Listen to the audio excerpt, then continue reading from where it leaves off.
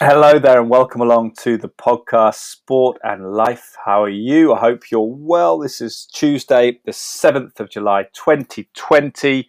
First week of lockdown being very relaxed in the UK. And I hope you're well and enjoying the freedoms that we've got, the newly reacquired freedoms. Thank you to Bang & Olufsen of Cheltenham and Serene AV, sponsors of the podcast, guys who are specialists in some of the finest home entertainment brands, providing solutions based around high quality customer service and installations. Jason Briggs and his team, who are housed in the Courtyard in Montpellier, just around the corner from where I live in Cheltenham in the west of England. And not only are they providing sort of top-notch Bang & Olufsen equipment there at that store, but through that sister company, Serene AV, can steer and guide you and help you sort of decide upon other equipment you may want for your entertainment room, whatever it might be. I know they're very bespoke in their approach, and through that company, Serene AV, they will get other brands, not just the fantastic Bang & Olufsen. And I've got some great headphones from them, H4 Bang & Olufsen recording headphones, which I really appreciate. And I'll keep an ear out as well with those guys about any deals that come up potentially or any new equipment they have in stock. Thank you to Cytoplan as well for supporting the podcast.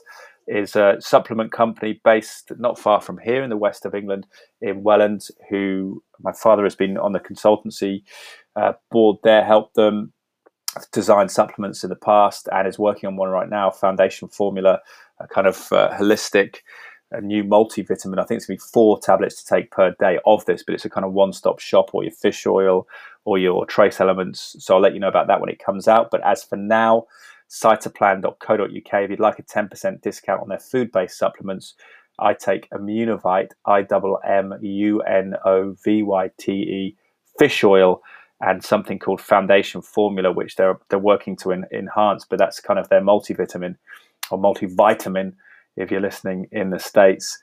And it is available via cytoplan.co.uk, cytoplan.co.uk.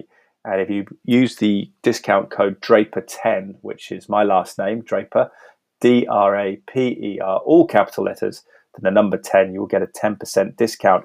Something we've been doing for a couple of decades, actually.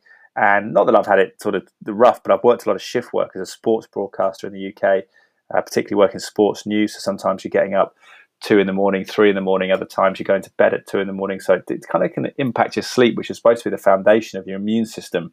So to try and counteract that a little bit, I've always been keen on my supplements, trying to get rest. And that's bigger emphasis as I get older, trying to focus on my sleep as well, and realizing how important that is through people like Matthew Walker on the Joe Rogan podcast. And kind of the science of it is quite frightening. But I think the supplements, also above and beyond, through my dad, who's a general practitioner doctor, and a nutritionist, has helped design nutrition supplements and also run courses in the UK. It's kind of a sense that perhaps in our food, particularly in the UK, the soil we have here, we don't have all the trace elements, selenium, zinc, etc., etc. And as our caloric needs go down in modern life, the theory being that we need to boost it, because our diet was based on being hunter-gatherers or even working in factories or physical jobs where we were burning a lot of calories. We're actually taking in less calories despite, by and large, getting more obese. So it's a strange situation. So I think for me, supplements make sense to try and make sure I get those nutrients, vitamin C, vitamin D. Particularly the vitamin D has been linked to coronavirus resilience, hasn't it? And it's been interesting to speak to our guest today, Tanya Swift, who is someone I met at the Cheltenham Wellbeing Festival last year. She was giving a talk, or kind of contributing to a talk on fatherhood, with a guy who's a sort of celebrity doctor actually in the UK, Dr. Oscar Duke, who's appeared on the BBC.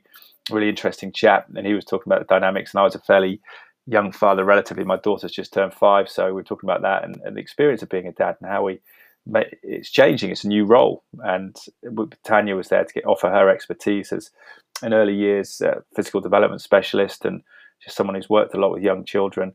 And she's going to talk to us about that on the podcast. But also, she has suffered from coronavirus in this pandemic, which she hasn't actually had an antibody test, but she's pretty convinced it is, with her breathing difficulties, with the doctor's consultants' feedback on what she has to do. So it's going to be interesting to get her take on that, and health and immunity and managing yourself, because it seems like, as it has done for some of my colleagues that I know have had coronavirus, it's a long way back in terms of getting back to 100% Obviously, some people tragically have lost their lives. A lot of people, thousands of people have tragically lost their lives. But moreover, people who are supposedly sort of relatively young and healthy are struggling to shake off some of the fatiguing symptoms of this and the sort of hangover that coronavirus is leaving. So without further ado, it'd be great to hear from Tanya Swift and just listen to what she has to say about the unique situation that we're facing as well with children around early years. See what you make of this, because I think, like a lot of us, I don't know how you are, we've got a little girl, we've been homeschooling for 3-4 months. She's now back at school for 2 days, but it's been a challenge, been a changing role. And obviously, as an only child for her, it's been a dynamic where she's been away from children for long periods of time. And that's kind of been a concern for us. And she's embracing going back. So see what you think here.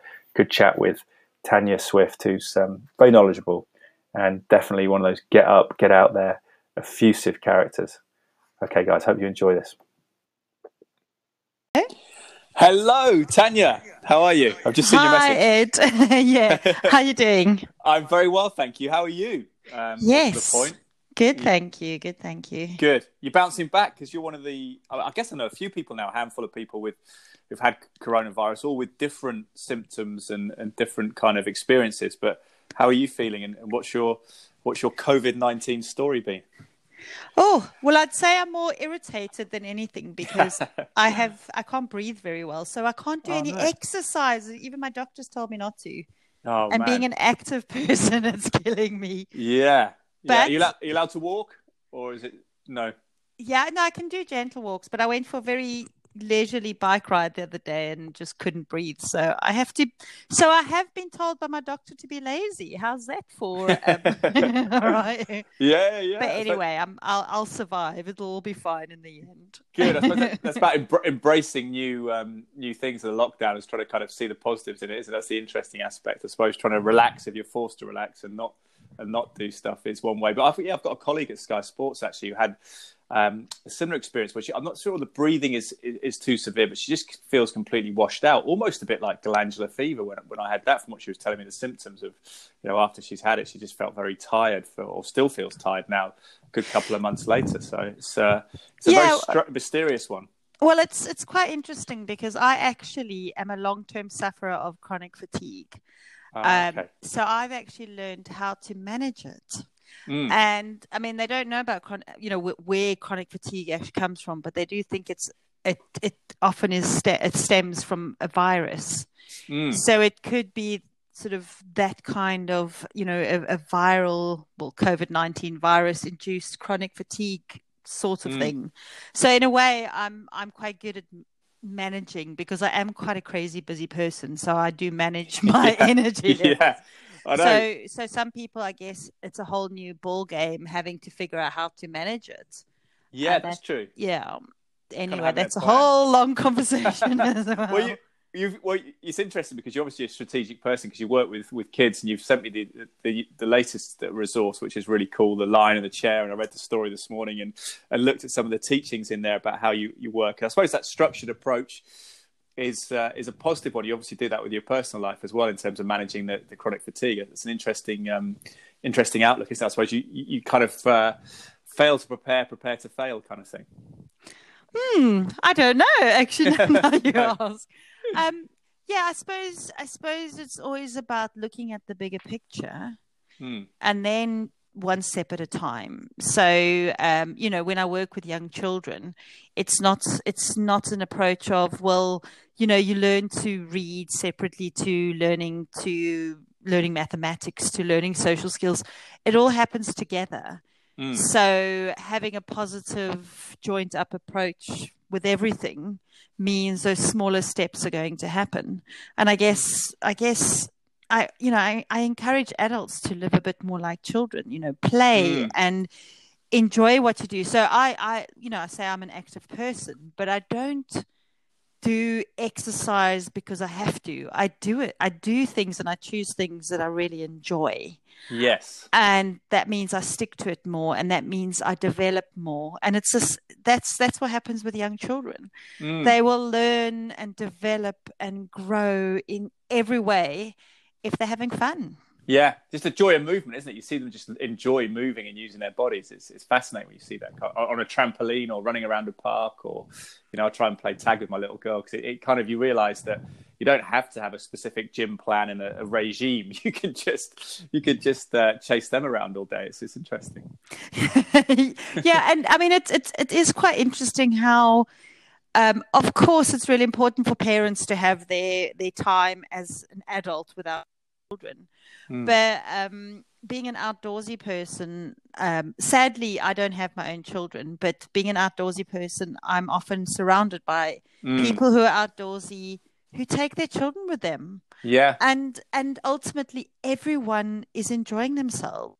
Yeah. So, I always say to parents, find something that's active, if possible, outside, that you enjoy, and most probably your child will enjoy it as well. Then everyone's a winner. Yeah. It doesn't have to be two separate things, really. And children being outside, I mean, children naturally are drawn to nature. So you don't even have to make up things, too many things, because if they're in nature, they're already, inspired, and it's what we call in early years, they're in an engaging environment. It will engage them, and they will have awe, and they'll discover new things. Yeah.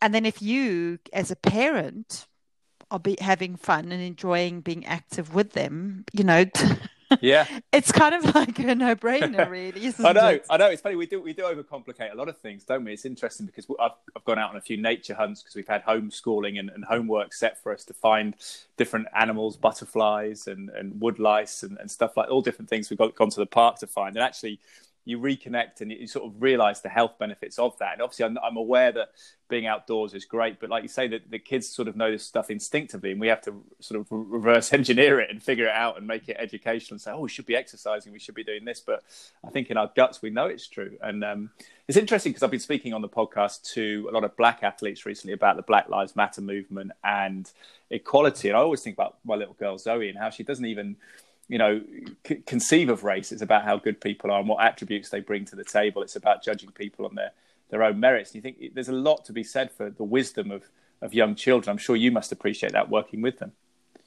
Yeah, well, I mean, Black Lives Matter is close to my heart since I grew up in South Africa, sort of at the tail end of the apartheid days.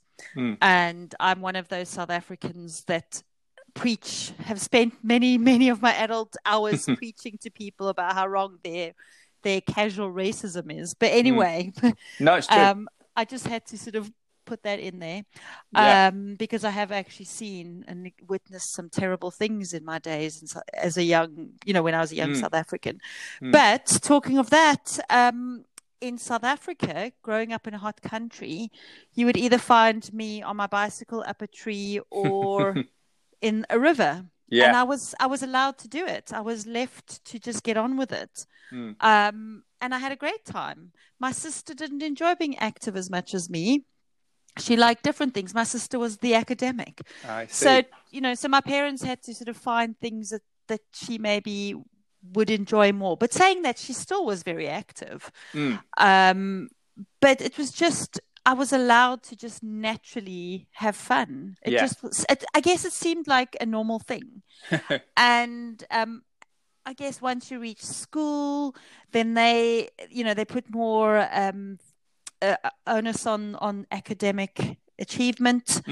And I wasn't a team sports player. I've always been that person who just likes to golf and do my own thing. But then I was forced, and I was also a clumsy kid because I had a bad ear. Oh, no. So I was forced to play hockey, and I used to half kill myself every time. Oh yeah. But you're right. So it's that whole thing of when you're young, if you are allowed to just enjoy being outside and move, you most probably will find something you like. And, just having, I think also going back to your point about complicating things, because I've trained a lot of teachers, PE coordinators, what have you. And a lot of people who are new to early years, one of the comments that they make more than anything is, oh, I didn't realize how simple it had to be. Like, we do overcomplicate it. Young children don't need a lot to entertain them. They need a bit of imagination, something that's using what they're interested in, active stories, things like that. And nature, it just sparks their interest. Yeah, it does reawaken us when we go out into nature with them and sort of kind of see it through their eyes, and I suppose reignite our own appreciation. It's interesting that you growing up in South Africa, because I think we spoke before, and we met at the Cheltenham Wellbeing Festival, which was great talk about being dads and stuff like that with Dr. Oscar Duke, which was good. But I remember, because I grew up in the West Indies, my formative years from the ages of about 4 till 8. And obviously every night after school we'd be on the beach swimming and this kind of stuff. And I wonder because I've always felt that I sort of miss that in the UK winters, but there is a sense that you can still get out, can't you? I think there's sometimes a British mindset. I don't know whether you find that we're sort of too intimidated by rain, even though it rains most days, and we don't get out because we're maybe too safety first sometimes, or too cautious. Well, I think it's just the discomfort, I guess. We've become a little bit too comfortable in our lives. Yeah. That cliche of there's no bad weather, there's only bad clothing. But actually there is something in that. And I learned that because when I first moved to the UK, I lived in London a couple of years, but then I moved to Glasgow. So I lived in Scotland. Yes. Where, just incredibly beautiful part of the world, but awful weather. Yeah. And it took me many years before I discovered really good outdoorsy clothing. And it changed my life. Yeah, yeah. Why would somebody be happy to go snowboarding or skiing if weather was going to stop you from being outside? It's about finding the right clothing for the right, the correct clothing for the correct weather. Yeah. And of course, being out in the rain is not as much fun as being in the sunshine. But generally, children don't care. It's us adults. I know. Well, it's not, don't go out and get muddy. Don't, it's too wet today. Don't go out. But if you get good waterproofs, they're fine, aren't they? That's the interesting aspect of it. You're right. The equipment is the key. It's just waterproof trousers are vital for a young kid. Yeah, but also, you know what? A dirty kid is a happy kid. A kid that's been, at the end of the day, because I used to run a children's centre and we had a day nursery. And the amount of parents who would freak out because when they came to pick up their child who was a mess. And, I'd want to say to them, do you know what?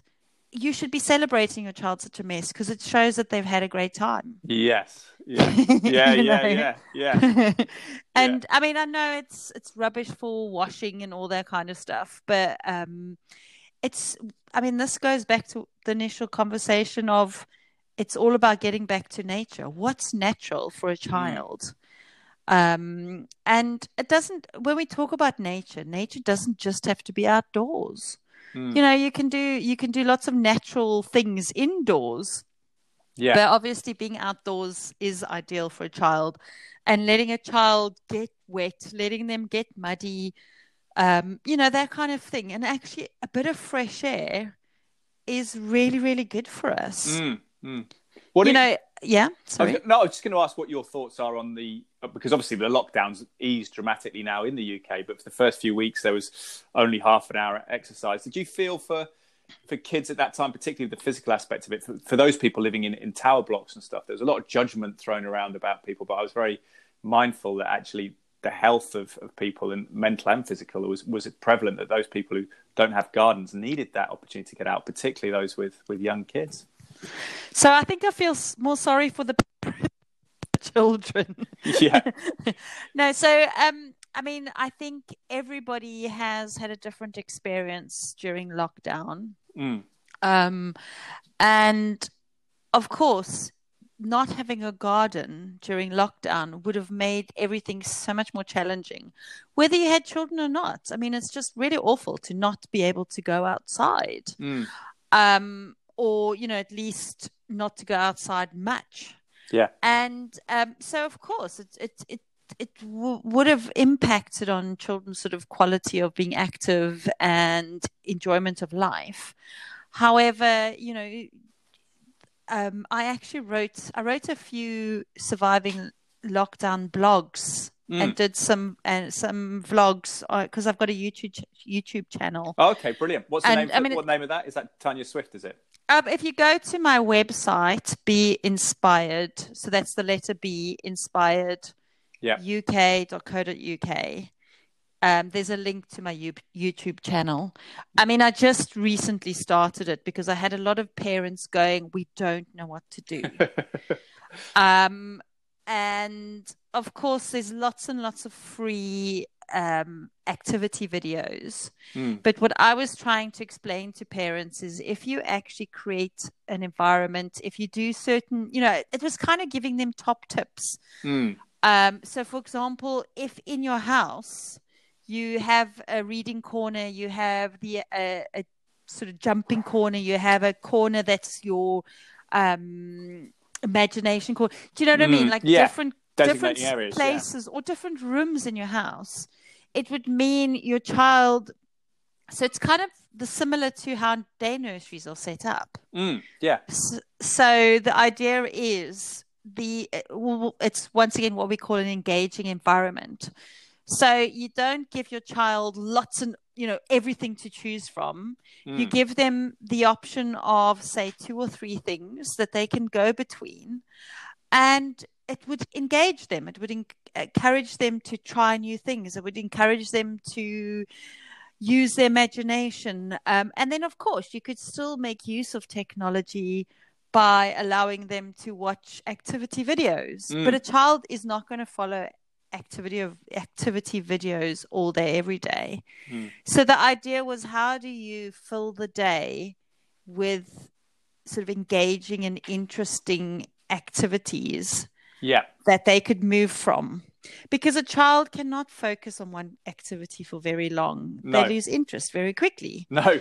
The interesting about identity as well is that I actually did a lot of the homeschooling the first few weeks because my wife is a freelance graphic designer and she had a load of work that came in that then sort of disappeared, and she became more the teacher. My daughter, it was interesting, wanted one of us to lead the teaching rather than if we were both around trying to kind of orchestrate it. But she liked to call us. I was Mr. Stubborn for some reason, and my wife was Miss Rose. So there's a bit of sort of play in that. But we've enjoyed it. But it has been interesting because obviously, I suppose as parents, you're kind of supposed to be life teachers to your children anyway. But you've also got that separation, haven't you? Whereas trying to kind of we sort of abandoned too much formality at the start. My little girl decided she wanted to dress in uniform, but then that felt strange to her, so she went away from that. And we realised that, in chatting to the teachers, you can't achieve that much in a day, and they were saying they don't actually do that much learning in a day because there's so much discussion and play and moving around. My daughter's 5, so it's you sort of realize it's quite intense for the kids if you're trying to sort of tutor them one-on-one.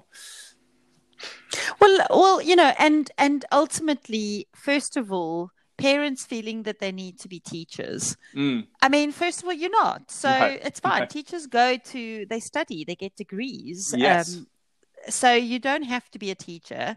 And second, if you don't know something, you don't know something. So if you wouldn't know how to teach a child, you can't suddenly, you know what I mean? So I think there's been lots of pressure put on parents. And whatever age your child is, there's pros and cons. So a child in early years, they don't really need formal education till the age of 7. And we've seen this in Scandinavian countries. Children have forest school, they're outdoors, they're playing. They develop so much. That's what I talk about in my book, Learning Through Movement and Active Play in the Early Years. Yeah. And it looks at just through children being active, playing, being exposed to different interesting environments. Their brains develop, their social skills develop if they're with other children and or adults.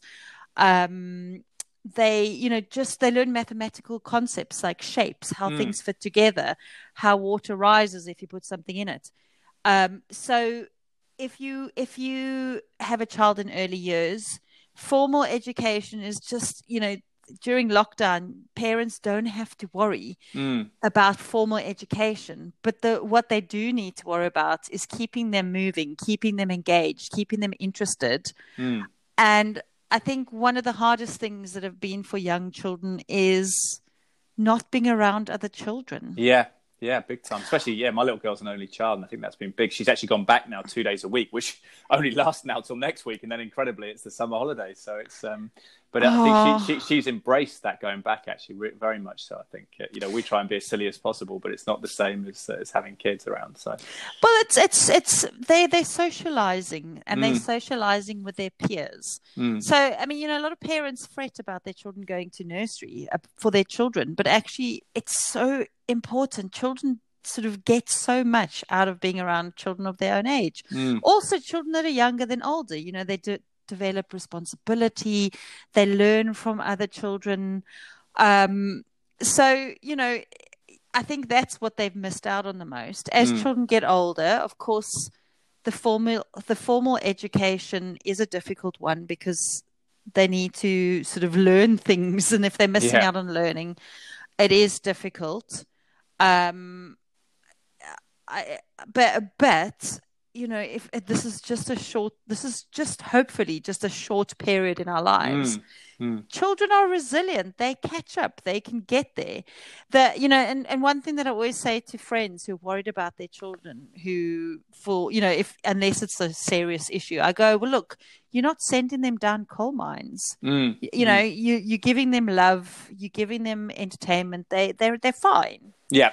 Another thing that I think has been a bit of an issue is, of course, everybody, no matter how much you're dealing with lockdown, we all have some level of stress because it's just a very unusual time, and there's going to be worries, like the worry of the unknown, the worry about our family, and children pick up on parents' emotions. So the important thing is to deal with emotions, because young children the reason why they have tantrums, the reason why they behave badly is often because they have feelings that they don't understand. So that's an important thing for parents to do with children, is to help them understand why they're feeling certain things. And these don't have to be discussions. It could be through an active story. Active stories are great for children. It's interesting to talk about stories, because trying to think about the virus, and obviously you have to explain it in a sense, because there's social distancing in shops and the play areas have now reopened, but there's rules and regulations that aren't, as free form as before. They can't sort of touch kids they don't know. And I think there's almost the sort of the boogeyman about the virus, isn't there? This unknown sort of thing that we can't see. So that probably for kids is unsettling as well, isn't it? Yeah. The whole surreal situation about it. Well, I think, and I mean, it's very, we talk about imaginative play, and it's actually a lot easier for children to get their heads around things if you give them some kind of context. Do you know what I mean? So if you actually, something as simple as if you teach young children how to run correctly, you don't go, okay, this is how you put your body. You go, okay, can we all be thin trees? Now we're being blown a little bit forward by the wind, so can you lean a little bit forward? Now can you show me how you would walk on hot coals? Oh, we got to lift our feet off. Do you know what I mean? So you give them something that they can understand, rather than just kind of go, okay, this is what it is, because they just won't quite grasp it. But using imagination is always great. That's interesting. Do you find that women are better at that than men? Because my wife's a lot more intuitive about the sort of imagination side of it. I think I've got a good imagination, but in terms of that, I'm a lot more literal when I try and explain things. It doesn't always go down as well. I don't know if it's a woman or man thing. I mean, I think women... I was going to say, I think women don't mind being as silly with young children. Yeah, or maybe it's because a lot of women, and I still in this generation, probably spend more time with babies growing up, and maybe they're more aware of the levels. And I don't know. It's an interesting one though. It's trying to figure that, because I think I do have imagination in terms of, I like writing stories when I was a kid and stuff at school, but actually, it's sometimes realizing you have to, not just sort of make a literal instruction or a request. It has to be creative. Yeah, and I mean, look, if you've spent a lot of time around children, then you would obviously be better at understanding how they work. So like you're saying, if your wife spent more time around children of different age than you, then she just through experience will have a bit of a better idea. Yeah. And yeah, maybe women are generally, I mean, it's generally speaking, more interested in other people's babies than men are. Yeah. I don't see men cooing as much as women at other people's children. Yeah. It must be some oxytocin that you get from other people's children. I guess women maybe get a bit more from released or something. Look, we have something called broodiness. It's very annoying. Yeah. No. Yeah. So yeah. I mean, I think the important thing with children is engage their imagination, and you don't need to know a lot, but just knowing a little bit. So rather than always relying on other people's knowledge, I mean, there was a very, very big jump at using. I'm not going to name names, but there's some celebrities out there who've kind of done lots of school activity. They call them PE videos, but they're not really PE videos. They're just activity videos. Okay, yeah. And parents, and it's been great. Parents have relied on that, whereas just a little bit of understanding and knowledge yourself goes a lot further and would sort of. So I mean, it was kind of difficult because I was trying to explain to parents at the beginning of lockdown, if you just take a bit of time now to get your house into a state that'll be engaging for your child, if you just take a bit of time to change things around a little bit, it will really help you in the long run. But very few people just had the headspace to do it because there were just too many other things going on. How important is physical contact for kids with other kids, do you feel? Is that's something that obviously has been missing to a certain extent? Well, I mean, once again, it goes back to what's natural. Generally, children are very tactile. Generally, they loved to engage with other children. So, yeah, physical contact is a natural thing for us humans to do. A lot of adults don't like physical contact, but that's just because it's something that's been unlearned, for want of a better word. Yeah, that's interesting. But I mean, the good thing about young children is they will bounce back very quickly. What's really important is that they have, love from their parents, that they are supported. The number one important thing for a young child is to feel loved and cared for. Yeah. Simple as that. And it's and that's the thing. We have actually spent more time with our children, so that's definitely a positive, particularly when they're young in those early years, because there is a sense of not depression, but a sort of nostalgia when they first go to school, because you realise suddenly that you haven't got that opportunity to spend as much time with them as you had previously. So I think that's nice that we've had that in a kind of second window to spend that time. Is there any nuance between young boys and girls that you have to be aware of in different things that they may be interested in? I appreciate it's a spectrum where a boy or girl may fall on any point, but are there any general tips for people who have little boys or people who have little girls? So this is always an interesting topic, because I'm a great believer of, nature versus nurture, and don't treat girls and boys differently. I think it's really important that you don't give them gender-specific toys and treat them in different ways, because we are then inflicting our own sort of ideas on them. However, in early years, boys and girls do develop, in general, differently. It changes as they go, but you will, and once again, it's generalization, you will find that girls will find it a little bit easier to sort of sit down and focus on homeschooling.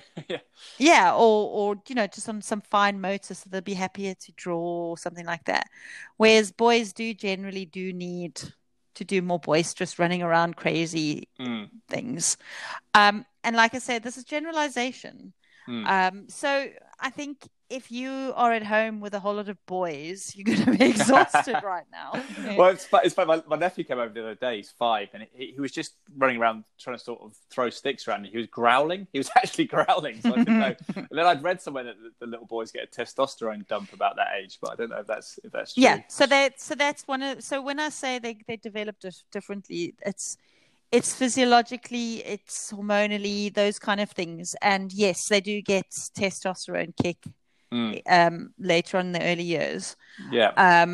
And so, yes, they're going to have all this pent up energy and some potential aggression. And the best way to get rid of it is through being active. Yeah. So you try and run them before you try and get them to read or something. It's the sort of approach, particularly with a kind of exuberant young boy. Well, to be honest with you, I mean, I think it's terrible to force a young child to sit down and read and write. Yeah. Because if they don't want to sit down and read and write, and this is actually something that teachers in reception have a big issue with. Because actually young children develop their fine motor skills more through playing and being active than they do through sitting down using their fine motors skills. Right. So because there's a lot of their brain that needs to develop, and so sort of the gross motor, so the high impact physical activity does underpin the development of their small fine motor skills. So actually, whether it's a girl or a boy, getting them moving is way more important in the early years than forcing them to sit down and read and write, because they are busy. Their brain is the left and right side of the hemisphere of the brain is learning to communicate. There's aspects of their brain that are developing cognitively through movement. There's so much that actually is happening in the early years when children are playing.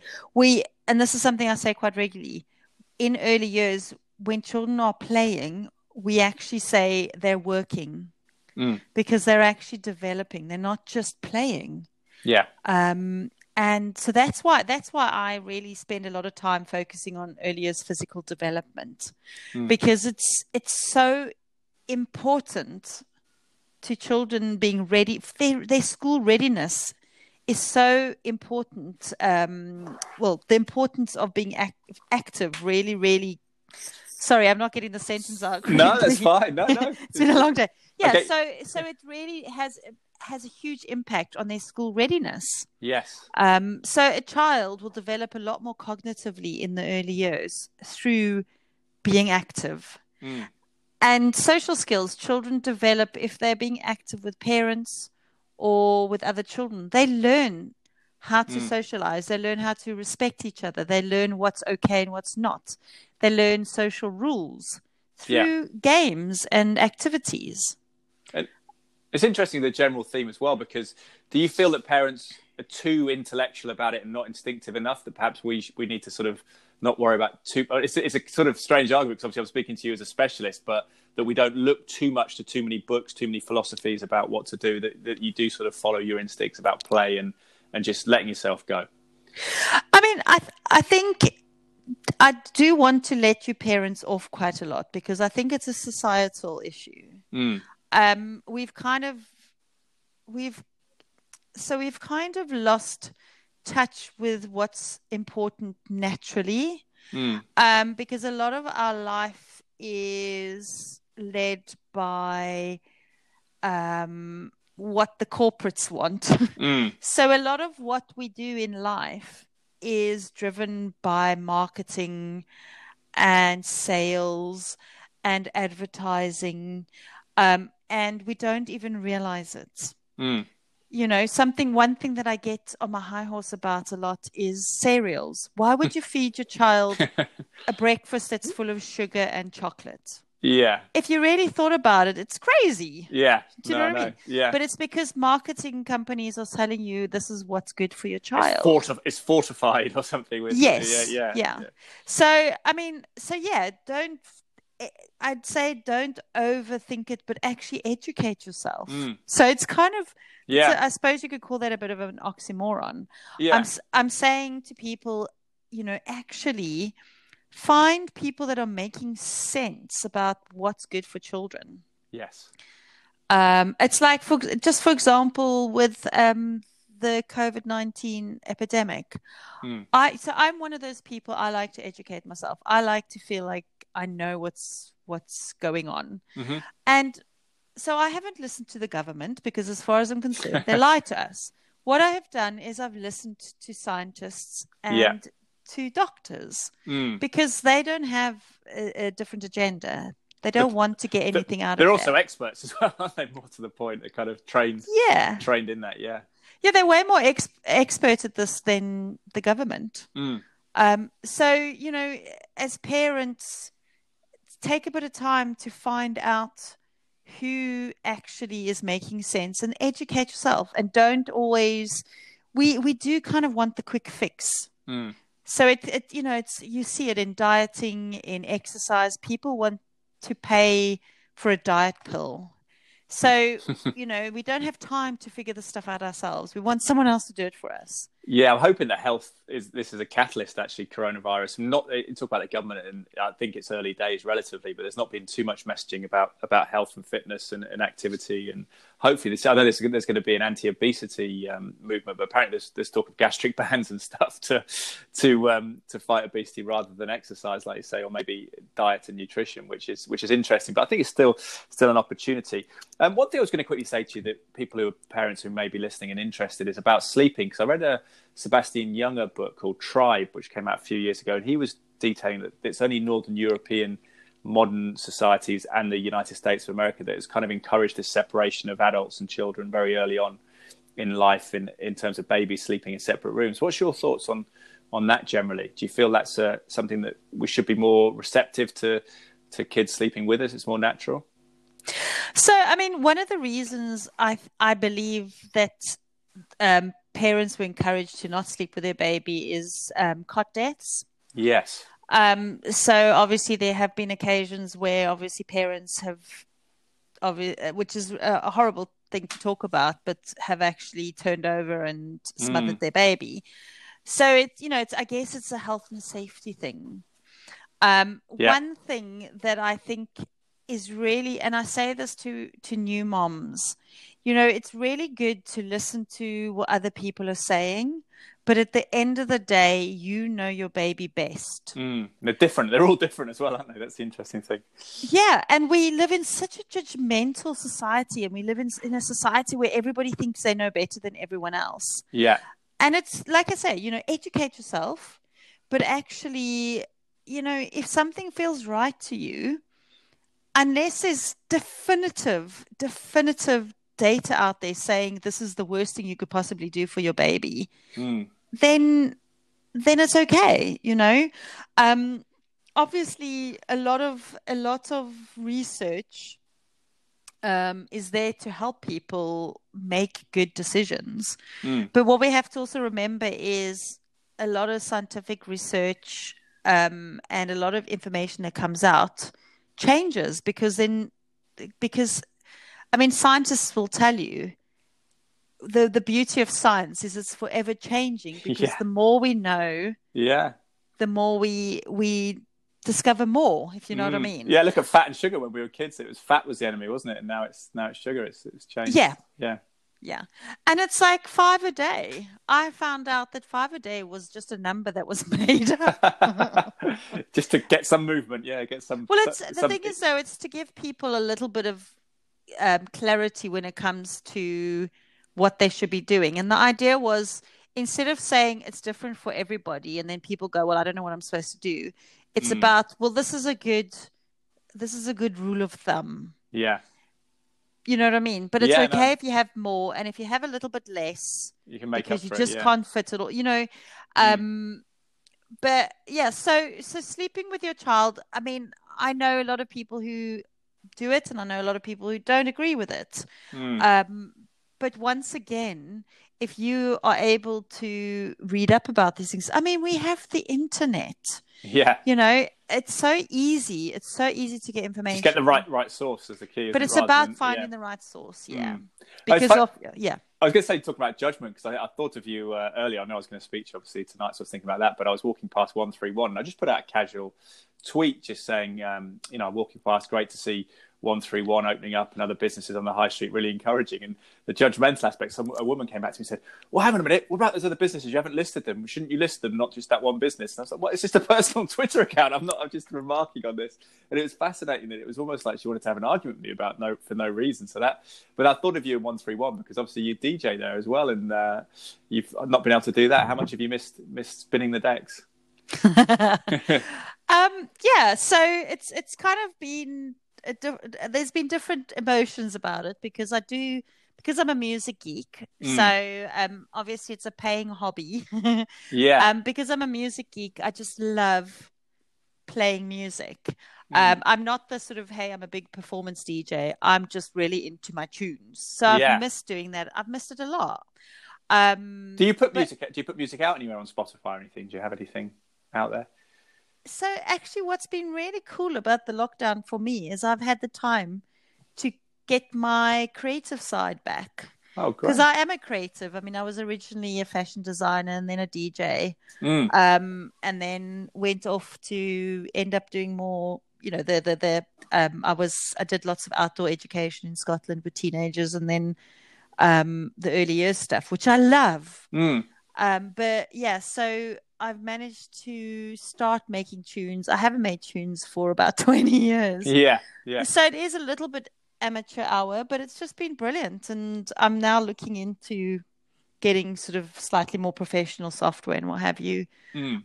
Because it's something that's just, it's something that I've got to somehow find time to do, which I have done in lockdown. So sorry, long answer. No, I don't put my own tunes out, but I might just do that soon. Who knows? Yeah, you should do. Well, let me know. Yeah, the one thing about the DJing though, with having COVID-19, well, I haven't been tested. With having suspected COVID-19, and having the long-term effects, I've not missed the late nights because I'm tired all the time. Yeah. So, hopefully I can get back to DJ soon, and hopefully it'll be afternoons and early evenings and leave the late nights to all the young'uns. Yeah. Well, I think, it's difficult, isn't it? Because again, there's judgment of people going out, but I think there is a sense that human beings need that. You've obviously studied the sort of human, particularly the young humans, but they are social animals, aren't we? So I think there is an element of this has been a challenging time with that in mind, particularly for people who may live on their own. Yeah, so I think some people, I've been fortunate. I've been in lockdown with my partner. Him and I get on brilliantly. We have a great relationship, and we've actually really just enjoyed more time with each other. Yeah. But saying that, we can't wait to sort of do a bit more sociably. There's been people, obviously, that we know who are on their own. It's been really difficult. I think the hardest thing has been single parents. I think that has been incredibly difficult. Of course, there's lots more. There's people who've been shielding and what have you. Yeah. But people who are single or parents who have had to work, so they've had to juggle being a parent and working. Yeah, very hard to get your focus, isn't it? And feel committed to anything, I think, in those scenarios. That's very difficult. Yeah, especially if your children are young. So, well, I guess that's you. You've had to juggle work and we've been lucky in a way that it's ebbed and flowed, so that my wife and I have both sort of been able to focus on it when more completely. But there can be tricky moments, I think, and I think that's a sign of the modern times as well. You can feel perpetually distracted, can't you, with all the technology and mobile phones? So you have to discipline yourself a bit around that anyway, and deliberately not check emails if you're trying to homeschool and trying to focus on your child.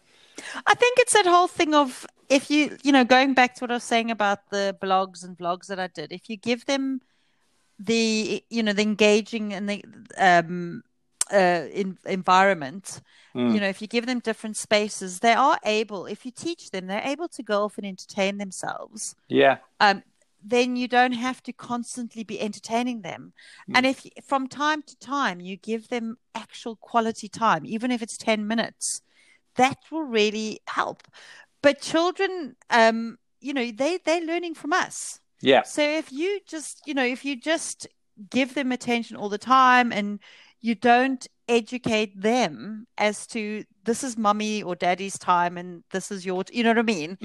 They're not going to learn. So, you're going to create the rod for your own back. That's what I'm saying. You have to put the effort in at the beginning because it's going to pay off. You're speaking about focus as well. My little girl is very diligent about reminding me to put my phone down and things like that. So she's very hot on that, which is good actually for me to have that reminder from her. Oh, children are very good at pulling up their parents. I love it. Yeah. When we used to want parents to do things, but when I worked in earlier settings, if we wanted parents to do things, we would just tell the children because the children would make them do it. We didn't even ask the parents. They don't give up, do they? Nagging, they'll keep it up. They'll be committed to it, which is great. But Tanya, tell me quickly about before we end the conversation, the Lion and the Chair and that project, that resource, because that's presumably something that people can get in touch with you for, is it? Yes. So I've got experience working with educators in early years, as well as parents. But I spent more of the last few years working with teachers, training teachers. I've done various consultancy work for example, I've helped Cambridge International Education write a curriculum for India. I've done that kind of stuff. But last year I decided I want to start working more with parents and families because I love it. Yeah. And so I started doing that, but then obviously lockdown interrupted it. And while during lockdown, I realized, because I have lots of things available online, but people still love good physical resources. And I've got lots of really cool little characters and what have you. And I am saying I'm a creative. I have a degree in multimedia and audio. So I taught myself how to use Illustrator, and I've taken lots of my elements of activities and what have you, and I've pulled them together in the one book. And this is going to be a series of books. So this is the first of a series. So it's a story. And then it looks at, the story is where you start. And then you can create an active story from that with yoga moves. So I've got a kids yoga, an early years yoga resource called Mini Yo. And then it's how you can teach them language, so phonics. And how you can use the story to teach them emotions. And then numbers. So then you can look at the story and create things around numbers. So it's a real holistic way of helping children learn and grow through imagination. So it's it's a start, and hopefully if parents use this book, then they could actually create their own stories and their own holistic way of teaching people children. Sounds brilliant. Where can we get the book? Can we get it on your website or Amazon? On my website right now. At some stage, so this is the first of a whole lot of resources. I'm going to be making lots of other cool little things, like cool little bags and what have you, to go that children can have to use for being active. So watch the space, really. I'm excited about it. But you're inspiring, though, reeling off all the different sort of career avenues you've had and stuff. I suppose that's just that's almost embracing that childish curiosity to not feel like you've got a limited identity, isn't it? I love that. That's great. Yeah, and it's that whole thing of I'm a little bit of a rebel at heart. I don't believe in suffering through life. If something isn't working, put the effort in and, move forward. Obviously, I've had tough times like everybody in the world.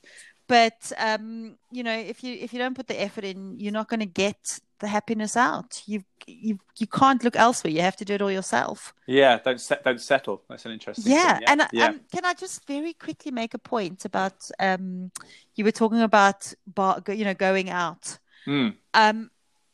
So we almost lost my partner's father in March. Oh man, sorry. I've been suffering with.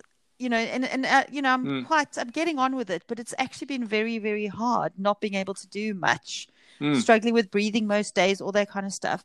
And I want people to understand that COVID-19 really is a big problem. And, as a society, we really do need to be careful. I know so many people who they're behaving as if we're not in a pandemic. Yes. So, I just need people to really understand that their actions can really affect other people. And it's the same. Your actions can affect your children. What you do is going to have an impact on your children's life.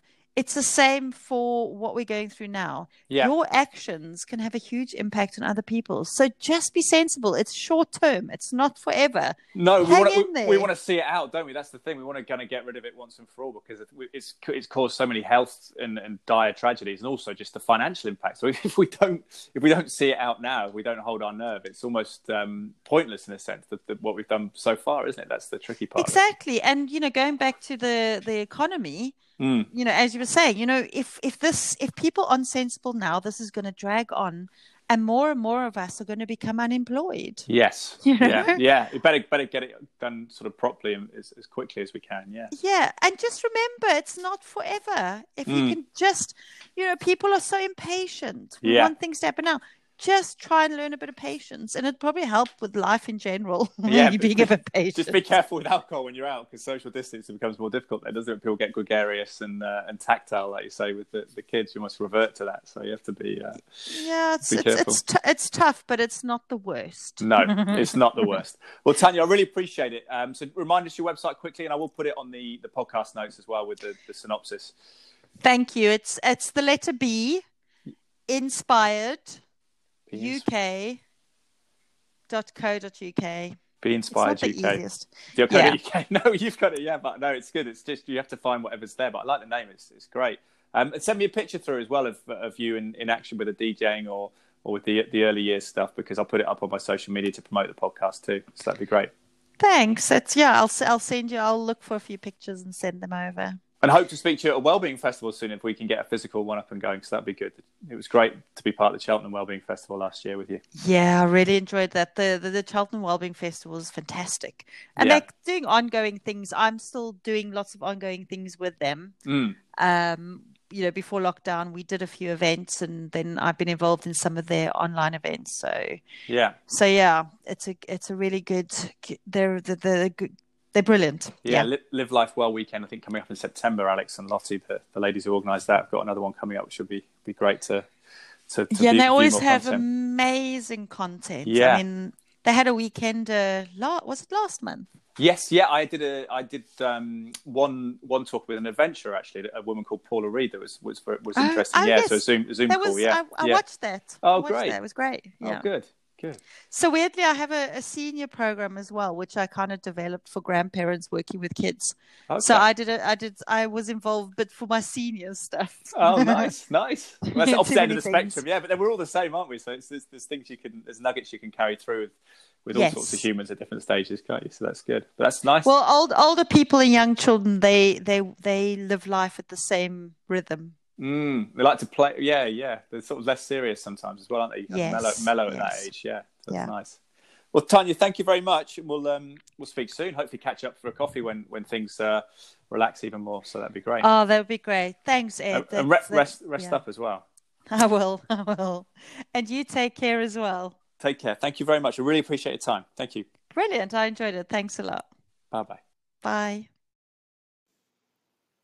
So there we have it, Tanya Swift. Really important cautionary word there, wasn't it, from someone who's actually had coronavirus or strongly believes that she's had coronavirus, and clearly her doctors believe that as well.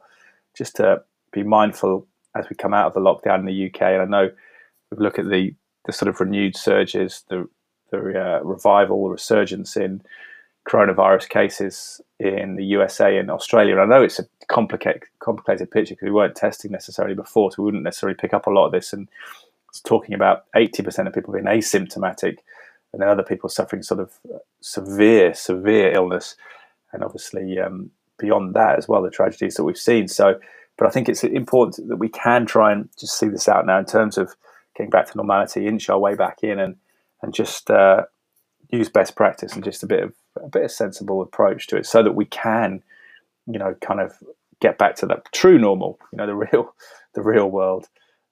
Maybe we'll learn our lessons about things about pollution, working from home, etc., etc. Some positives may come out of it, but in terms of being able to see people socialise and have that connection, I think that'd be great if we can get back to that place. I hope you found that interesting. I did find it really interesting about the idea of just relaxing a little bit with the homeschooling for children, because fingers crossed that won't continue into September, but it may well do. We don't know what the situation is yet going to be, but something we need to bear in mind is just the importance of getting them out, physically moving, how they can learn in those early years through that, not necessarily sitting them down in a sort of office scenario like mini adults and sitting at a desk and just trying to kind of write and read and things like that. So that was liberating for me and kind of alleviated some of that guilt, I suppose, which the modern sort of noise around us with all the multimedia can provide a little bit of guilt as parents, I think, sometimes. Let me know what you think, guys. If you like it, Ed Draper81 on social media. Check out Tanya Swift, who's on social media as well. Check out beinspireduk.co.uk website, which hopefully I'll put in the synopsis of this podcast, so you can just click on the link there for that.